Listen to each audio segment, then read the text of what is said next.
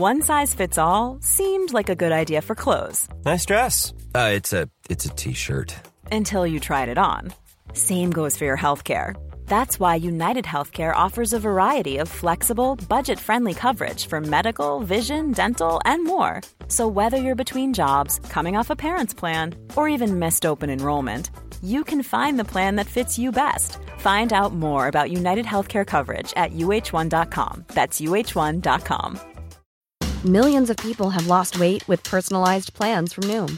Like Evan, who can't stand salads and still lost 50 pounds. Salads generally for most people are the easy button, right? For me, that wasn't an option. I never really was a salad guy. That's just not who I am. But Noom worked for me. Get your personalized plan today at Noom.com. Real Noom user compensated to provide their story. In 4 weeks, the typical Noom user can expect to lose 1 to 2 pounds per week. Individual results may vary.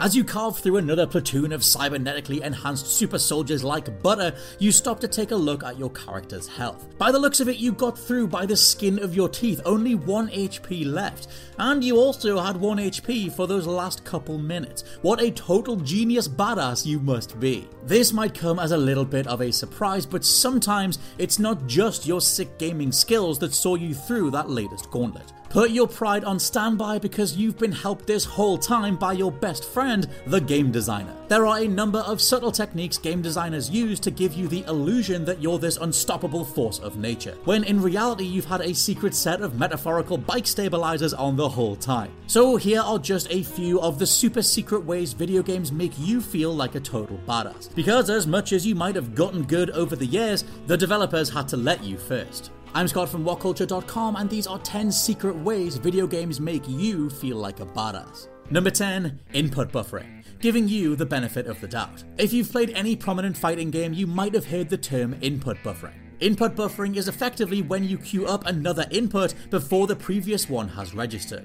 In Street Fighter 4, for example, if you want to punch then immediately Dragon Punch, you could input the Dragon Punch command before Ryu's first animation has finished, and he will automatically Dragon Punch immediately after. It sounds super simple, but it makes all the difference. Think of it like inputting moves faster than the game feels like it can play them, but the whole thing syncs up anyway. In a ton of games though, this kind of rapid input can sometimes lead to sloppy execution. Fear not though, because many very kind developers make up for this by allowing close enough inputs to queue up as valid buffered inputs instead. So even if you don't pull off the exact motion you wanted to, the game will say, look, hey, at least you tried, awarding you with a buffered, queued up attack anyway. You know what all this means? You can never blame your controller again because it was you all along.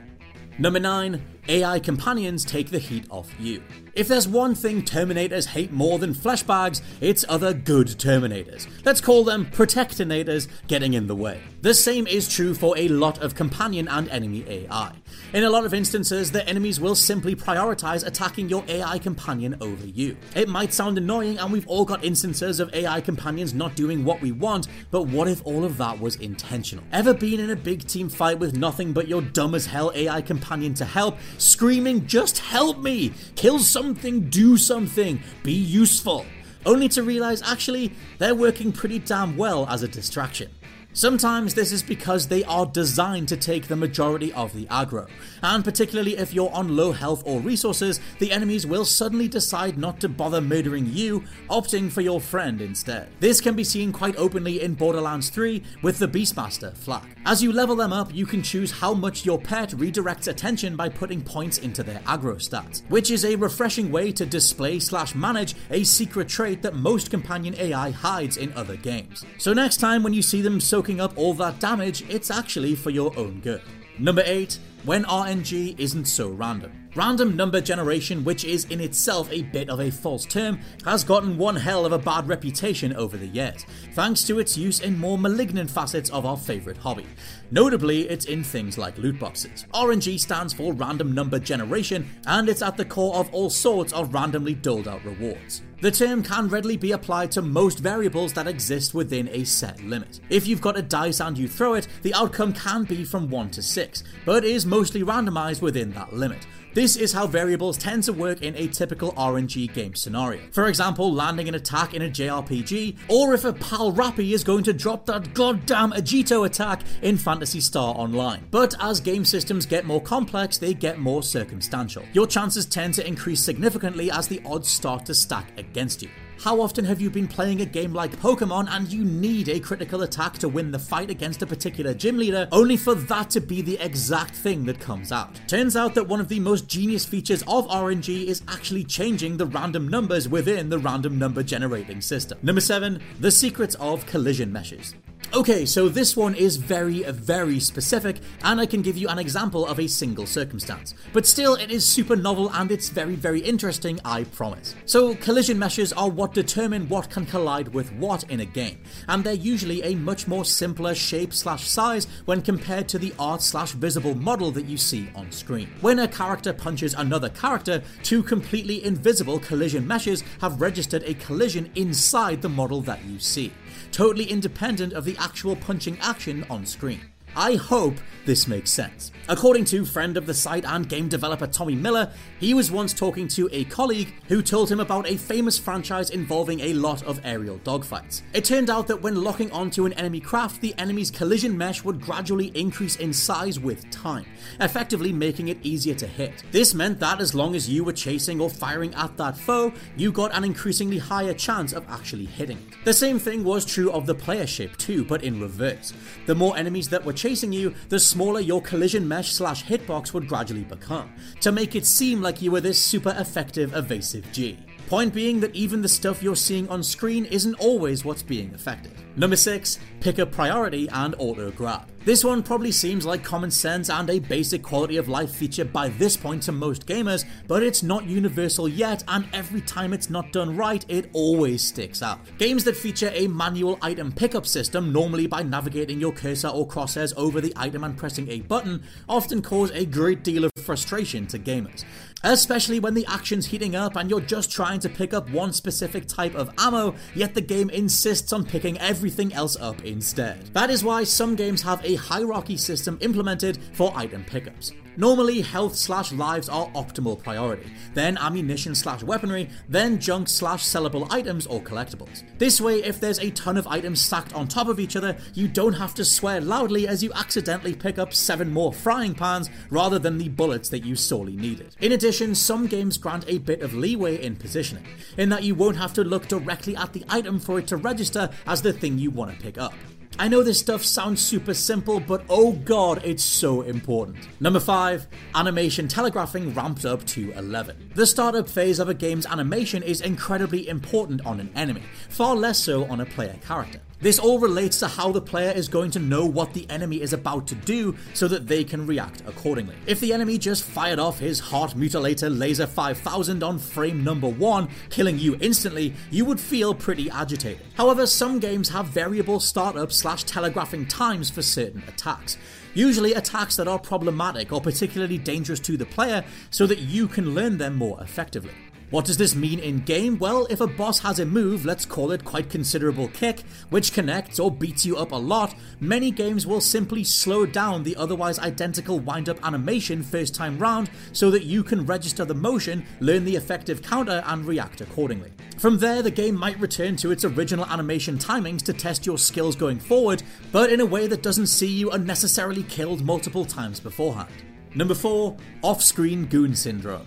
"Hey boss," yelps the suited goon, "why can't we all just jump the hero at the same time? I mean, look, he can't beat us all at once." "No," replies the boss, "you must all attack the hero one at a time, whilst encircling them and saying one of 3 taunts repeatedly."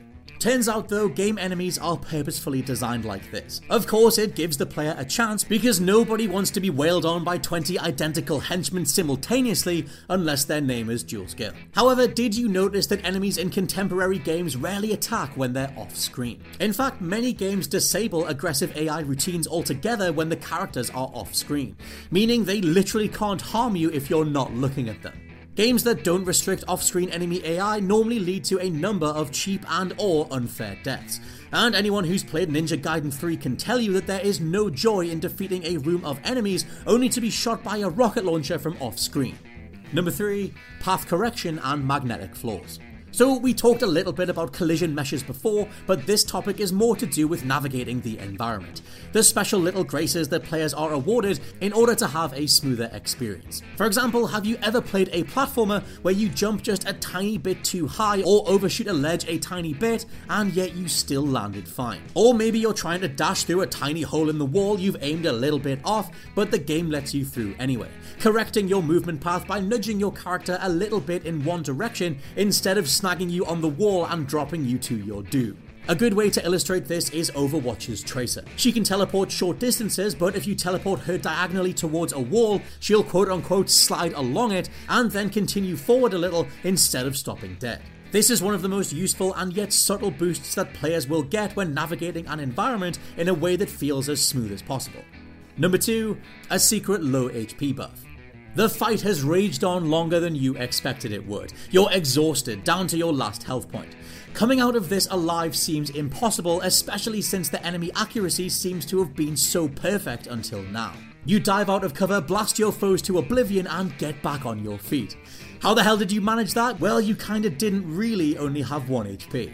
Most video games in the modern era have some form of hidden low health invisible reserve, which basically means that when you have super low health, you probably have much more than you assumed or than what the bar or counter shows. One game series famous for this is BioShock, which gave the player, and I quote, about 1/3 of their health at the 10 HP mark, giving the player a last gasp incentive to fight through to the end despite being in a better state than they actually thought. Now, I'm not saying that you play better when you're at low health, but I am saying not to let your heart palpitate quite so much. And number 1, Coyote Time.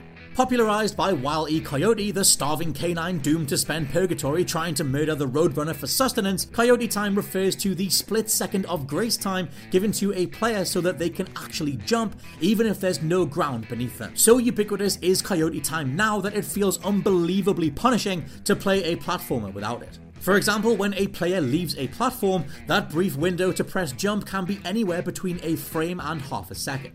But if it doesn't exist at all, even seasoned gamers presume the game to be cheating them in some way. In the speedrunning community, Coyote Time is such a vital tool that the record holder for Super Mario Bros. Cosmic brought his warpless record for a full game completion under 19 minutes by abusing Coyote Time for longer jumps, shaving off a ton of vital frames. Though there are far more obvious or huge ways that games can make you feel like a gaming god, Coyote Time is absolutely one of the most prevalent and downright staple additions of modern gaming. Therefore, it deserves a number 1 spot because it always means that Crash will not fall into that spiked pit.